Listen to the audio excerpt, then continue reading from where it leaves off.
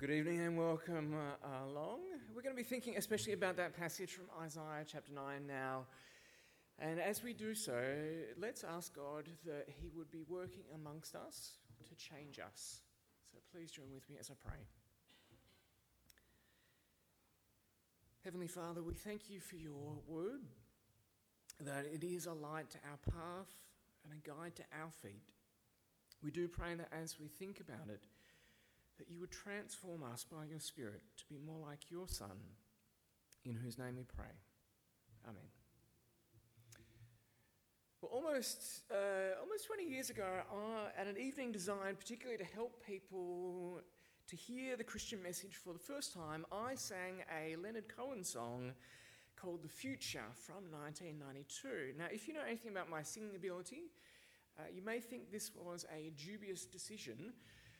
Especially also then when you think about the lyrics to the song, it may be doubled if not tripled with whether or not it was a good move. But I think I carried it okay, and beyond my singing ability, I think the lyrics themselves to The Future were strong enough to hold it together.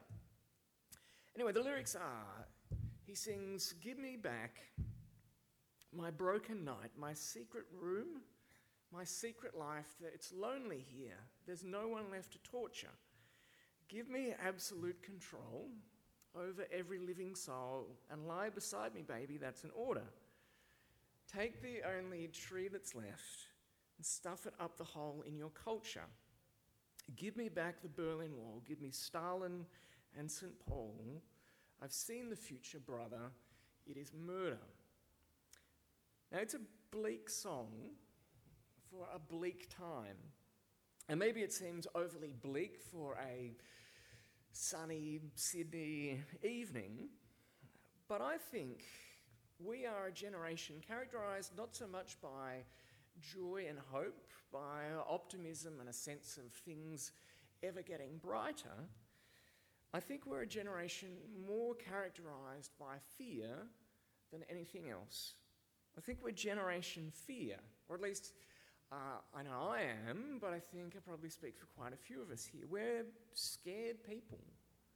I mean, I know at least at the macro level, I'm afraid. I'm afraid about North Korea launching nukes, that we're on the brink of World War III, where it's not some localised battle, but we all bite it in the end. I'm afraid about China's ever-growing positioning, especially in the South Pacific. I'm afraid about morons in control of major world powers, about our waters bubbling up to the temperature of a spa bath. And closer to myself, I'm afraid of all sorts of things, of failure, of missing out on all sorts of things that I should have, afraid of my marriage or kids or parents falling apart. I'm afraid of ageing, of receding hairlines and ever-proliferating face lines, of expanding girth and the shrinking options that come with getting older. Afraid of cancer stretching out its hands towards my brain or pancreas or liver. Afraid of Parkinson's, and afraid of Alzheimer's and dementia, where in the end I'm lost inside my own head. We're fearful people, worried about all sorts of things. Just on Friday, there was an article in the Sydney Morning Herald that showed that Australians, out of 24 different nations, Australians are more fearful about security threats like terrorism or nuclear attacks, computer hacks, and health epidemics than most other countries. And it's in this context, then, that we hear the angels say to Mary and say to the shepherds on that first Christmas, "Be not afraid." Don't be afraid. Don't be full of fear. Don't be people who are terrorised. As we eke ever closer to Christmas and get swept up into the maelstrom of it all, we need to ponder how it makes any sense for God to say to us, "Be not afraid." And so over the next 5 weeks, we're going to be looking at this passage from Isaiah chapter 9, the passage that Peter just read out for us. And this week maybe then is a more interesting week, because maybe by week 5 you get fairly bored of hearing the same passage read out every single week. But it's worth stopping and hearing these words and maybe having them change something of our hopes, our sense of comfort, as we reflect on the fact that in Jesus, God has come close to us to comfort and give us hope in an ever-afraid world. And I just want to think about it briefly tonight. I don't want to outstay my welcome. I just want to think about it in terms of the people who first heard it and what it means when we think about Jesus as a wonderful counselor for us. So firstly then, who heard these words? In the first place, it was people who walked in darkness have now seen a great light. Those who lived in a land of deep darkness, on them a light has shined. Now, the context in which these words were spoken was maybe darker than ours, or at least would give our age a run for its money. There were no nuclear weapons on the stage, but the situation in Israel when Isaiah spoke these words was not that much less dire. And the whole northern part of their kingdom had been wiped out by the Assyrian army, the major player of their day. I mean, it was perhaps for them like it would be for us if all of Queensland, the Northern Territory and the top of Western Australia was taken over, which maybe wouldn't be that much of a loss, but would leave you somewhat worried if that was the case. And these people were on the brink of no longer existing as a nation. These people were destroyed. They were sad and helpless. Their country was smashed. And maybe what was even worse was that as God's people, when they looked to God to see whether or not there was any sense of hope for the future, the feeling was that the door to heaven was closed. When they called out to God, all they heard from him seemed to be silence.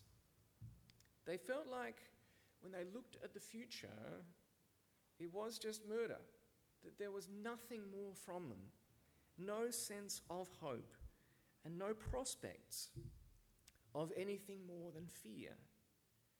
And it has to be said that life really does often feel like this.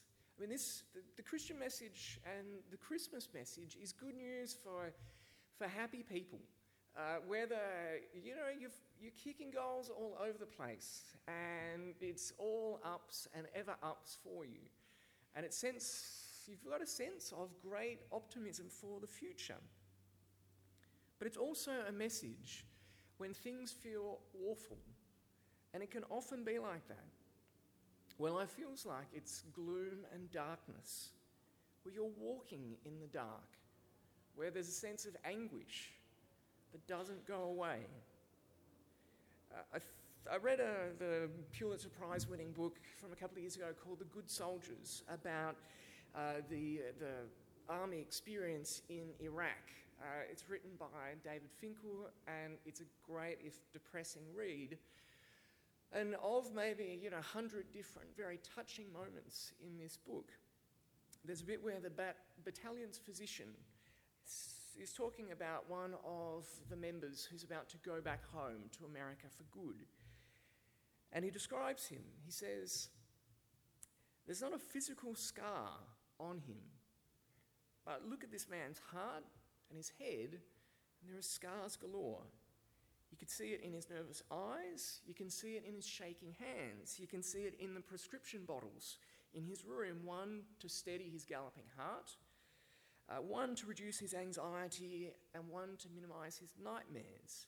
You could see it in the screensaver on his laptop, a nuclear fireball with the words F Iraq on it. And you could see it in his private journal as well, that he'd been keeping since he arrived. His first entry back on February 22nd said, 'Not much going on today. I turned my laundry in. We got mortared last night, but nothing close. It's pretty nice, got a good shower hall and facilities. Still got a bunch of dumb stuff to do though, and that's it for today, through to then his last entry on October 18th, where you read, "I've lost all hope. I feel the end is near for me, very, very near. Day by day, my misery grows like a storm, ready to swallow me whole and take me to the unknown. And yet all I can fear is the unknown. Why can't I just let it consume me? I just can't go on anymore with this evil game. Darkness is all I see anymore."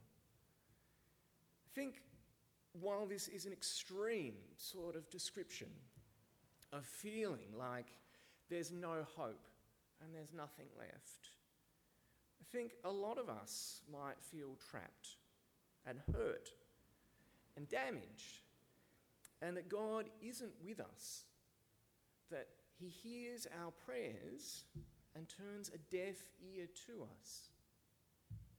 And yet, even in the darkest times, as hard as it might be to sense that God is there, the message of Christmas is that God doesn't leave us.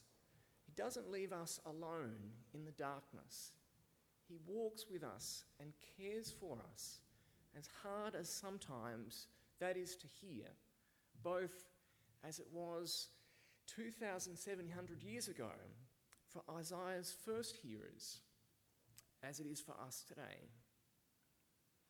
And so it is we come to then these descriptions of who God is, the one who would put an end to all the machinery of warfare, the one who would bring an end to the bloodshed, that all the blood-covered boots and army outfits will just be fuel for a fire, for a party, when he comes as a Prince of Peace, as the mighty God, as the everlasting Father, as the wonderful Counselor. I mean, these are words which I think are quite familiar to us, especially if you know Handel's Messiah. These words are put into, well, I don't really like classical music, but they're put into song in the Messiah. And I think there is something to hold on to in them, to actually sustain you amidst the hard times. It's been said, what's in a name? But I think there's quite a lot. My childhood growing up was not that happy.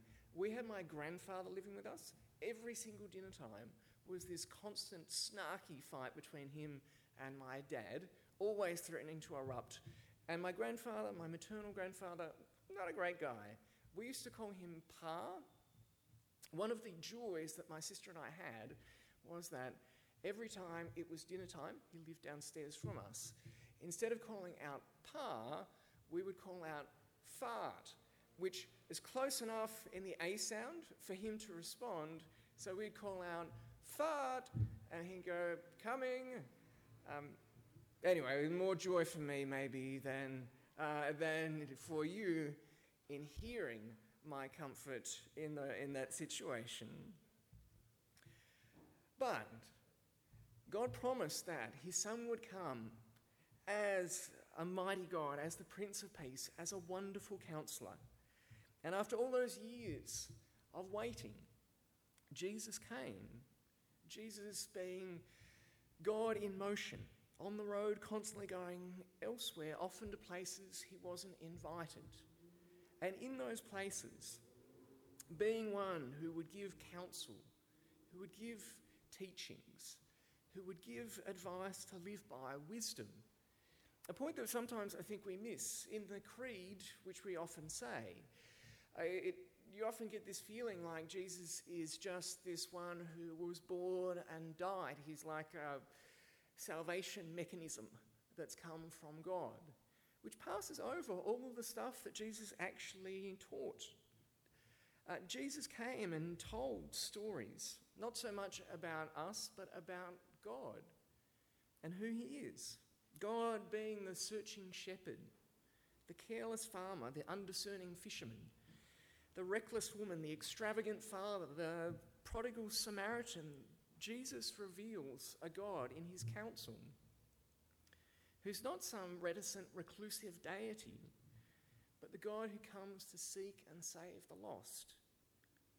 And in that counsel, he says to us, "Peace I give to you, my peace I leave with you. I don't give it to you as the world gives. Don't let your hearts be troubled and be not afraid." He says, "Come to me, all who are weary and heavy laden, and I'll refresh you." He says, "Don't worry about your life, what you eat or drink, or about your body, what you'll wear.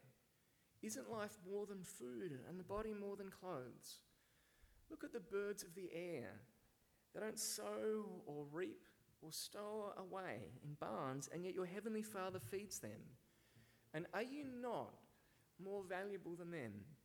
Can any one of you, by worrying, add a single hour to your life?" Jesus gets what it is to be afraid. You see him in the garden crying out that it might be some other way, and yet still could trust that God's will was good. And so too he says to us to trust in God in the darkness. There's a great bit in John's Gospel where the crowds start to feel like Jesus' teaching is too hard for them to take, and they start wandering away from Jesus, but his disciples stay. And Jesus says to them, "Why are you still here? Why haven't you gone too?" And they say to him, "Where else have we to go? Because you alone have the words of eternal life." And I think that is then, in many ways, our position. That it may be dark, it may be hard, but God can truly say to us, "Be not afraid." And in that, we find comfort, hope, and counsel to live by. And to that end, let me pray.